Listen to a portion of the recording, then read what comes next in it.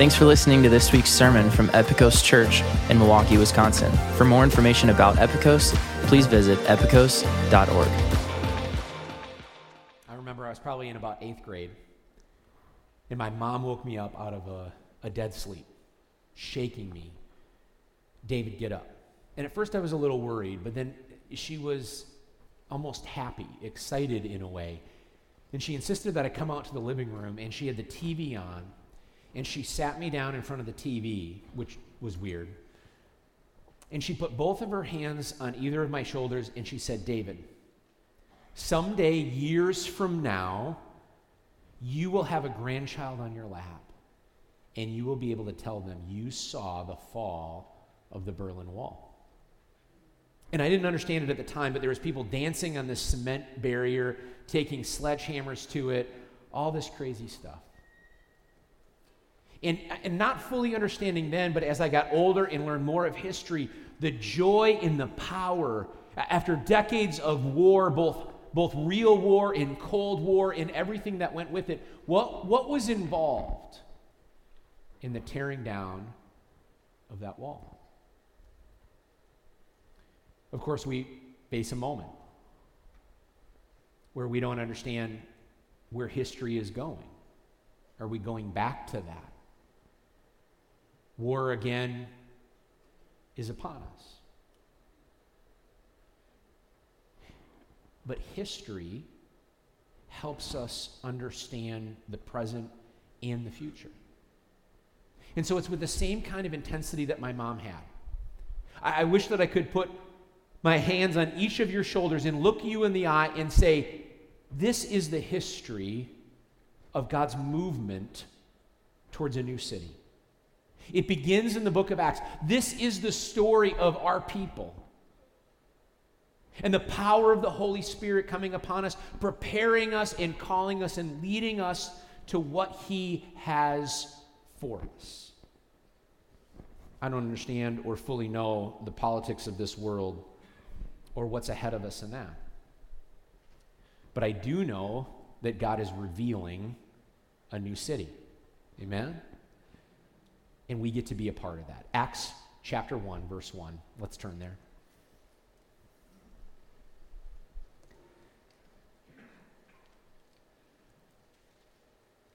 In the first book, O Theophilus, I have dealt with all that Jesus began to do and teach. Guess what? It's a sequel. Right? Now, that might be a little disorienting, but we've had enough of the prequel, sequels, whatever kind of quills in movies that we should be able to wrap our mind around this. But this is part 2 of Luke and Acts. And I'm going to actually have us watch 2.5 minutes of a Bible Project video. The Bible Project is a great ministry that has put out a number of videos that help us understand the Bible from a bird's eye view. That's exactly what we're doing. And we're not going to watch either part or all of the Bible Project videos for each of the books that we're going through in this series, but I would encourage you to do that. We have them printed in your book. You can find them online. It's very easy to access them. And I would encourage you, especially if you're in a small group, watch them before your small group. Watch them before the sermon. Kind of get this overview. And so just kind of show you what they're like. We're going to watch 2.5 minutes of the Bible Project video on Acts part 1. Let's take a look. The book of Acts. It's the second volume of a unified 2-part work that today we call Luke Acts. These were written by the same author, Luke, who was a traveling co-worker with Paul. This is clear from the book's introduction, where Luke says, I produced my first volume, that's the gospel, about all the things that Jesus began to do and to teach. Now Luke's giving a clue here as to what this book of Acts will be about. Volume 1 was about what Jesus began to do and to teach. Volume 2 will then be about what Jesus continued to do and teach. Which leads to a really interesting point about the book's traditional but not original name, the Acts of the Apostles. While different apostles do appear in most of these stories, the only single character who unifies the whole story from beginning to end is Jesus himself, acting directly or through the Spirit. And so the book would more accurately be named The Acts of Jesus and the Spirit. The book's introduction recounts how the risen Jesus spent some 40 days with the disciples, teaching them about the kingdom of God.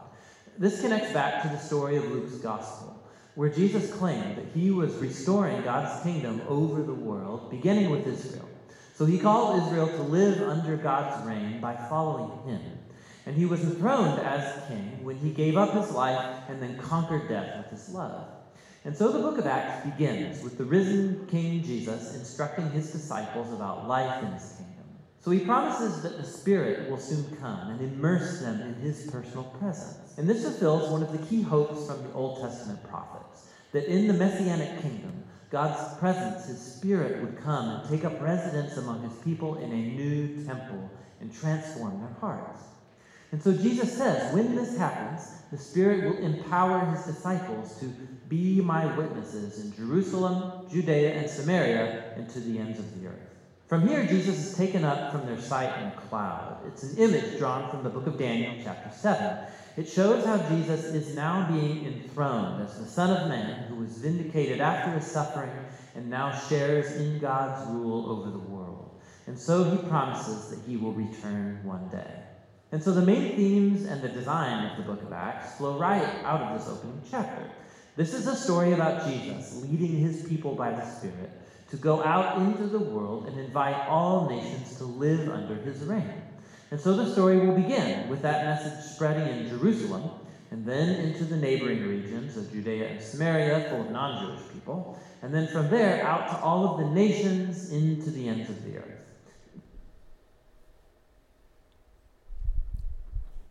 There's more. You can watch that on your own. But we're going to be covering Acts in 3 weeks. And this week we're going to be covering Acts 1 through 12 and looking at Jerusalem and then Judea and Samaria. Next week we have a special guest, Pastor Danny Parmalee, our founding and former lead pastor, is going to be joining. He's currently overseeing all church planning for Converge Mid-America. He's going to be coming and talking about this second part of the book of Acts and church planning. And a lot of exciting stuff there. You don't want to miss that. And then we're going to come back and look at what does it look like for us to live on mission, to continue what God started here in the book of Acts. Acts chapter 1, if you're already there, pick it up in verse 6. If you're a note taker, I'm just kind of walking through chapter 1, then 2 through 7, 8 through 12. And the first point is Jesus is king of the world. Jesus is king of the world. Verse 6. So, they just spent 40 days having Jesus kind of teach them about the kingdom and everything that we just heard. So, when they had come together, they asked him, Lord, will you at this time restore the kingdom to Israel? This is one of the central questions of Scripture. This is what's happening all the way from the beginning of the promise to Abraham. This is what the people of God are longing for when they live in exile and they're waiting for the return of the king. When the Messiah comes, they expect him to be a military king, right? To restore the kingdom. But then Jesus goes to the cross. But then he rises from the dead. And they're like, this is the moment, right? This is the moment where the kingdom comes and everything is perfect and all these prophecies of the Old Testament are fulfilled. And this is Jesus' response. It is not for you to know the times or seasons that the Father has fixed by his own authority. And then he explains our role in this kingdom process. But you will receive power when the Holy Spirit has come upon you, and you will be my witnesses in Jerusalem and in all Judea and Samaria and to the end of the earth. So the disciples are asking Jesus, is this the moment where the kingdom comes in its fullness? Because they're seeing the start of it. And his answer is, you don't know the time, but here's what is going to happen. It's what he was teaching them even when we were going through the book of John, right? He is the helper with us. He is God's presence with us. He is going to go away. He's going to send the Spirit. All of that he's reiterating here. And he says, go wait, and the Spirit will come upon you. And then the context is the kingdom question, and the answer is you will be part of this kingdom expanding process as we announce that Jesus is king of the world. By the way, we'll pick this up, but announcing that Jesus is king of the world is kind of a big deal to the Roman emperor, who is pretty adamant that he is the king of the world, right? And so we'll see how that plays out. But Acts is history, right? Acts is history. It is descriptive and not prescriptive, okay? And this is important. We'll pick this up in a little bit, but Acts is not meant to lay out a cookie-cutter model of what every church needs to look like. It's describing how God worked in these first moments of the disciples receiving the Spirit and the gospel going forward.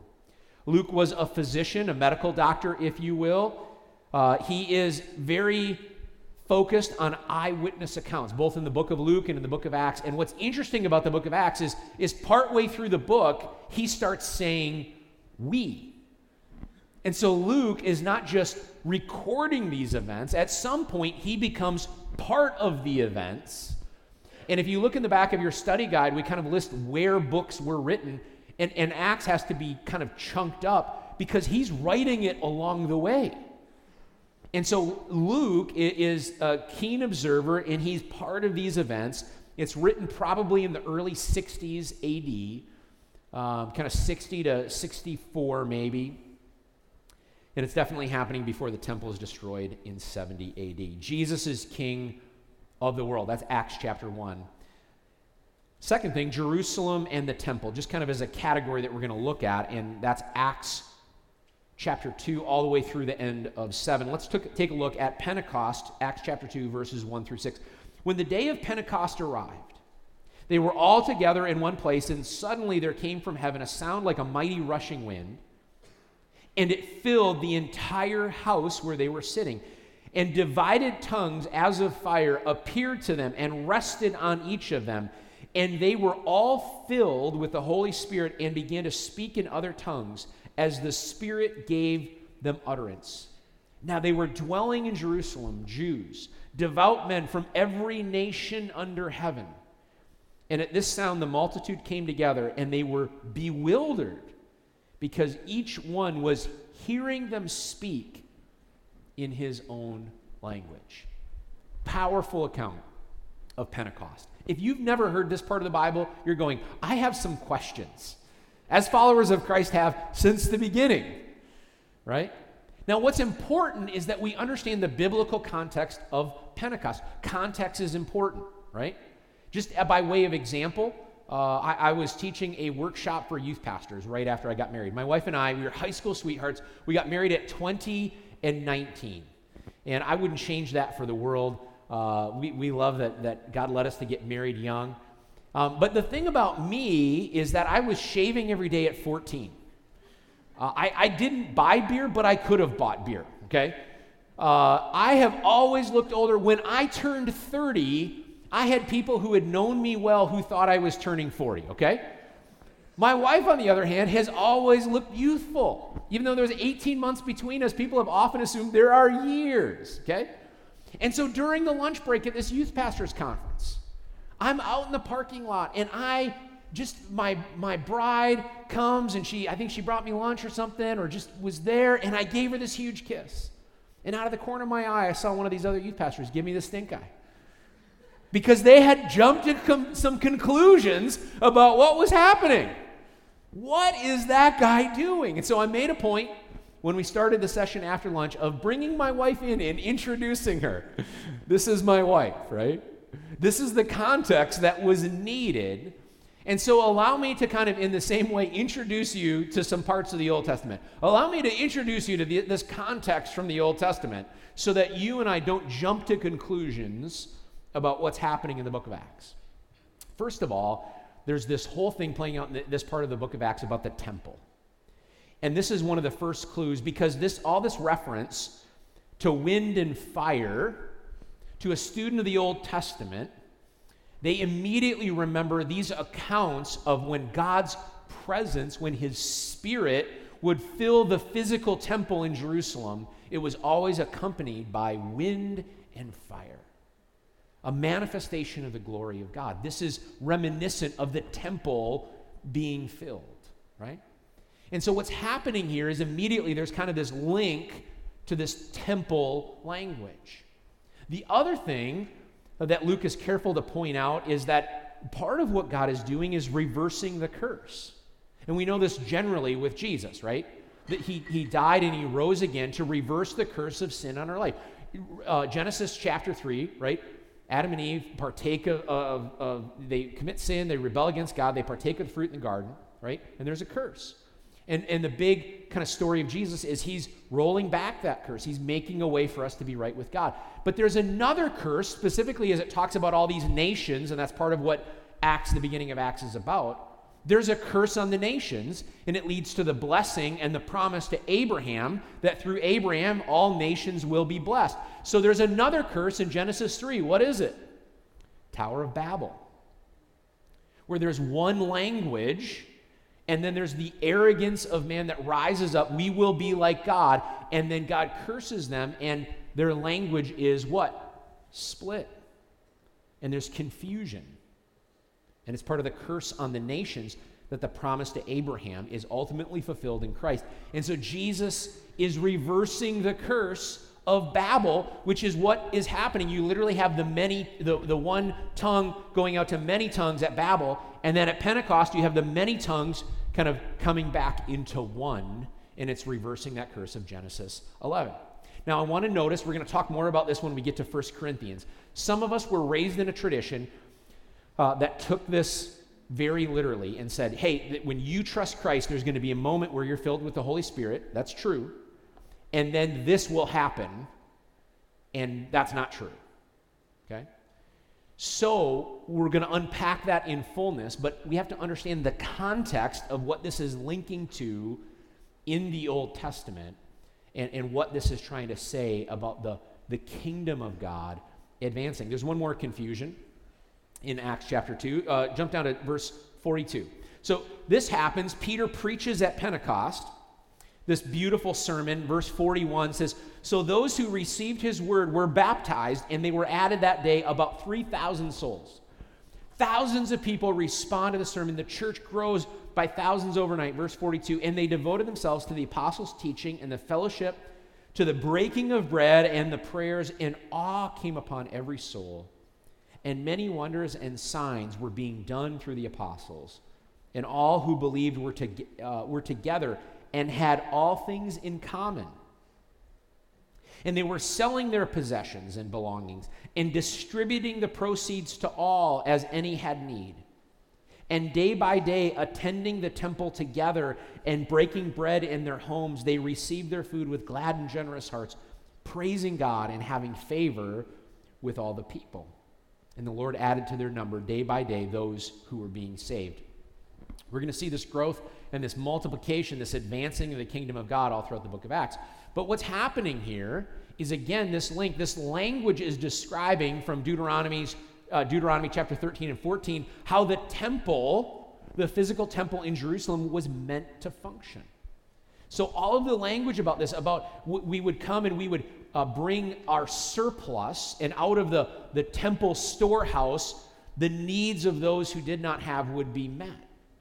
And so it's this picture, again, tying back to the temple, because understand that the temple is the center of worship in the Old Testament. And so there's this connection. The Old and New Testament are not separate. They're very much context and connected, but God is doing something new. And the temple was the center of worship in the Old Testament, and now the center of worship is what? His new covenant people. Those of us who are part of this Jesus community, the church, if you will, and the Spirit of God is not inhabiting the physical temple, it's inhabiting us. The work of the temple is not administrated by the priests. It's now part of what we're called to do, right? And these signs and what's happening is to authenticate that and show that. Now, because of that lack of context, here's two things that happen. Is sometimes, like I was saying, churches assume that tongues are going to just be part of what happens. But notice that the Bible, when it says the word tongues, is one person speaking here in a known language and someone else hearing in their known language so that they can trust Christ. Okay? And that's important to know. When the Bible uses this word, tongues, it's describing this phenomenon. It's about known languages. Now, sometimes we take this step and we say, hey, we're just going to talk in kind of this prayer language or this angelic language. That's not what Acts is talking about, and we'll cover that fully when we get to 1 Corinthians. By the way, if you're coming from a background that has taught something else about this, you're going to have questions, right? Talk to your campus pastor this week. We're in small groups. Start asking those questions, right? But it's important to understand the context of Acts, because there's one more confusion, right? It's this communal living. And for hundreds of years, Christians have said, hey, Acts is prescriptive. This is exactly how the church should function right here and now. So what do?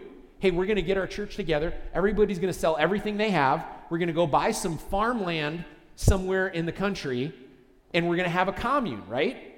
Sometimes people just buy a house and they have communal living. Now, I'm not saying that communal living is bad, but it's not what's prescribed to the church, right?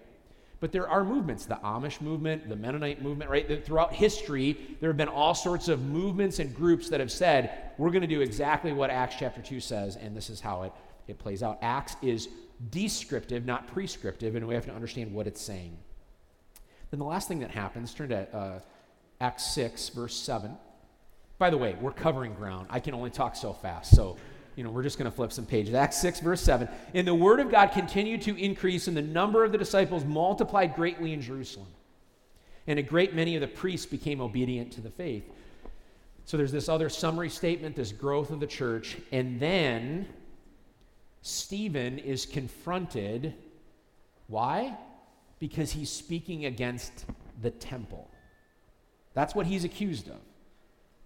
The first follower of Jesus who is murdered for their faith is murdered in context of this temple conversation. Stephen is confronted. He gives this long, beautiful speech. I'd encourage you to read it this week if you haven't read it yet. And it kind of culminates in chapter 7, verse 54. Now, when they had heard these things, those who were accusing Stephen, they were enraged, and they ground their teeth at him. Verse 58. Then they cast him out of the city and stoned him. They threw stones at him, large and small stones, until he died and was crushed. And the witnesses laid down their garments at the feet of a young man named Saul. We're going to hear more about his story later in the book of Acts. And as they were stoning Stephen, he called out, Lord Jesus, receive my spirit. And falling to his knees, he cried out with a loud voice, Lord, do not hold this sin against them. And when he had said this, he fell asleep. He died. And so there is the continuation of the persecution that was against Jesus, comes here fully to the first martyr, the first murder of a Jesus follower. But even in the midst of this, God is accomplishing his purpose. Something significant happens here. All the believers were in Jerusalem. They were content to be in Jerusalem. They had this pattern. They were meeting in the temple and then at homes, and things were growing. Everything was going well. But at the beginning of the book of Acts, we heard God's plan, that it would go from Jerusalem to Judea and Samaria and to the ends of the earth. And so something happens. Verse 4 of chapter 8, now those who were scattered went about preaching the word. What happens is God uses this persecution to scatter the church and spread the gospel in a phenomenal way. And the reality is that God uses persecution throughout church history. And that God is present in accomplishing his purpose even in the midst of war. Even in the midst of persecution, even in the midst of the most difficult things that you and I face, that God is not just a God of redemption, though he is a God of redemption. He takes something broken and redeems it and buys it back and repairs it. But God is also a God of purpose. Sometimes we misunderstand this and we think that, when bad things happen to us, God is just the eternal optimist and he's like, life hands you lemons, let's make some lemonade, right? That God is just like, we'll kind of fix this problem, don't worry. But I want you to understand, and this is important, that God's purposes, God's purposes towards you are blessing. God's purposes towards you are honor. God's purposes towards you are goodness. And I think that at least part of this has Genesis chapter 50, verse 20 in mind. It's the whole account of the book of Joseph that the people of God would have known well. At the very end of the story of Joseph, right? His brothers have betrayed him, sold him into slavery. He's been betrayed multiple times, up and down, finally rises to prominence, all by the hand of God. And verse 20 says, "As for you, you meant evil against me, but God meant it for good, to bring it about that many people should be kept alive as they are today." What you meant for evil, and then we hear God worked together for good. Correct? No. It says what you meant for evil, God what? Meant for good. God is a God of purpose, not accident. God's intention towards you matters. God's intention towards us matters, especially in times of persecution, especially in times of war, especially in times of heartache or trouble or death or loss. And as we hold tightly to this world, it doesn't feel good. And Scripture reminds us of God's ultimate purpose. And we cannot understand His purpose and His work in our individual lives until we understand His overarching purpose for His people and the world. And that's why we're in this series, Revealing a New City, because it is not just what God is doing in this world, it is what God is preparing for us. And last week we talked about how this world will be shaken and what is left is unshakable. And that we need eyes of faith to understand this. Just like today in Ukraine, it is a time of war. But understand, it is not a war between you and evil, but between God and evil. Evil's purpose towards us is that. It's evil. It's destruction. And God's purpose towards us is salvation and goodness and blessing. And it is not our purpose, right? That we're fighting against evil ourselves. We are wrapped up in God's purpose and God's plan. The bigger issue decides the smaller issue, and as we understand God's purpose in an overarching way, we can understand our purpose in a specific way. Jerusalem and the temple. Then we get to Judea and Samaria. Acts 8 through 12. Philip proclaims Christ in Samaria, right? There's some craziness going on there. Jesus went to Samaria and the disciples were like, why are you going there? There's tension, there's racial and ethnic tension there. But that's where the gospel goes because of this persecution, and many believe. There's also an aspect of joy that accompanies the messianic message. Saul then meets Jesus in chapter 9.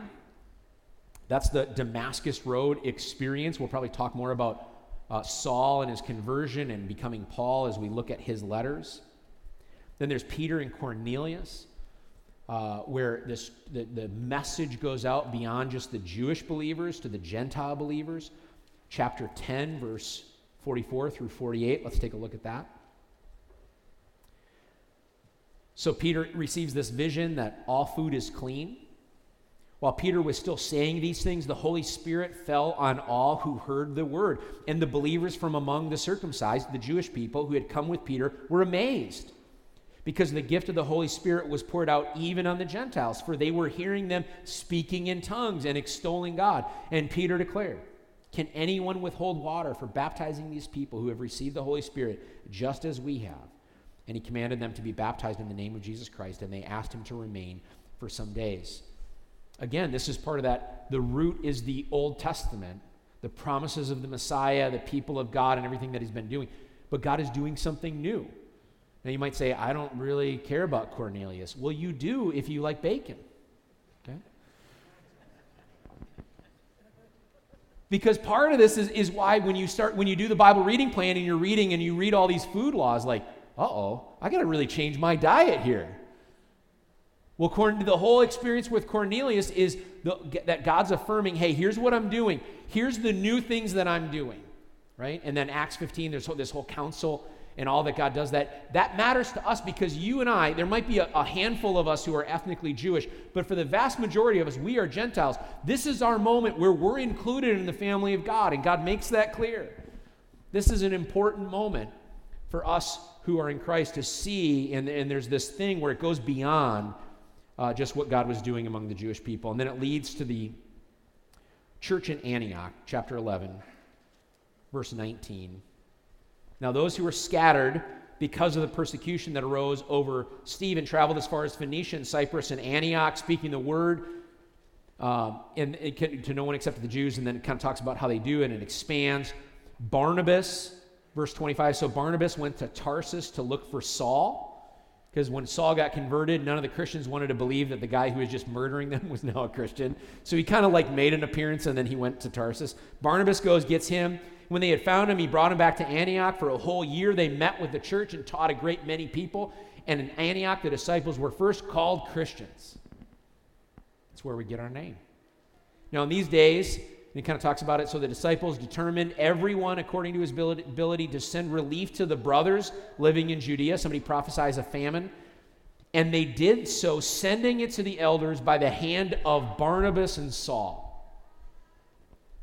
And this is like a little like throwaway verse, right? Barnabas and Saul are going to go. But this spurs the whole ministry of the Apostle Paul going out, planting these churches, his 3 missionary journeys. And as you read through the epistles that Paul is writing, he's talking about this offering that he's receiving, right? We've looked at those verses like when we went through 2 Corinthians. This is kind of where that whole thing starts, and Paul is sent off, and the gospel and the kingdom of God advance in tremendous ways around the known world. The history is important because it both reinforces the connection between the Old Testament and New Testament, but also clarifies very important things like food laws and customs, culture, how the Jews and Gentiles are to relate. But all of this is in context of the power of the gospel to change our lives and what happens when the Holy Spirit fills us and calls us into ministry. Because don't walk away from the book of Acts, and we'll talk about this more in week 3. There's no longer this tiered system where there's priests and everyone else. We are a nation of priests. We are all called to ministry. We are all part of the kingdom advancing work of Jesus Christ. And that as we believe in Jesus, he calls us to be part of this. And it's a privilege and a joy.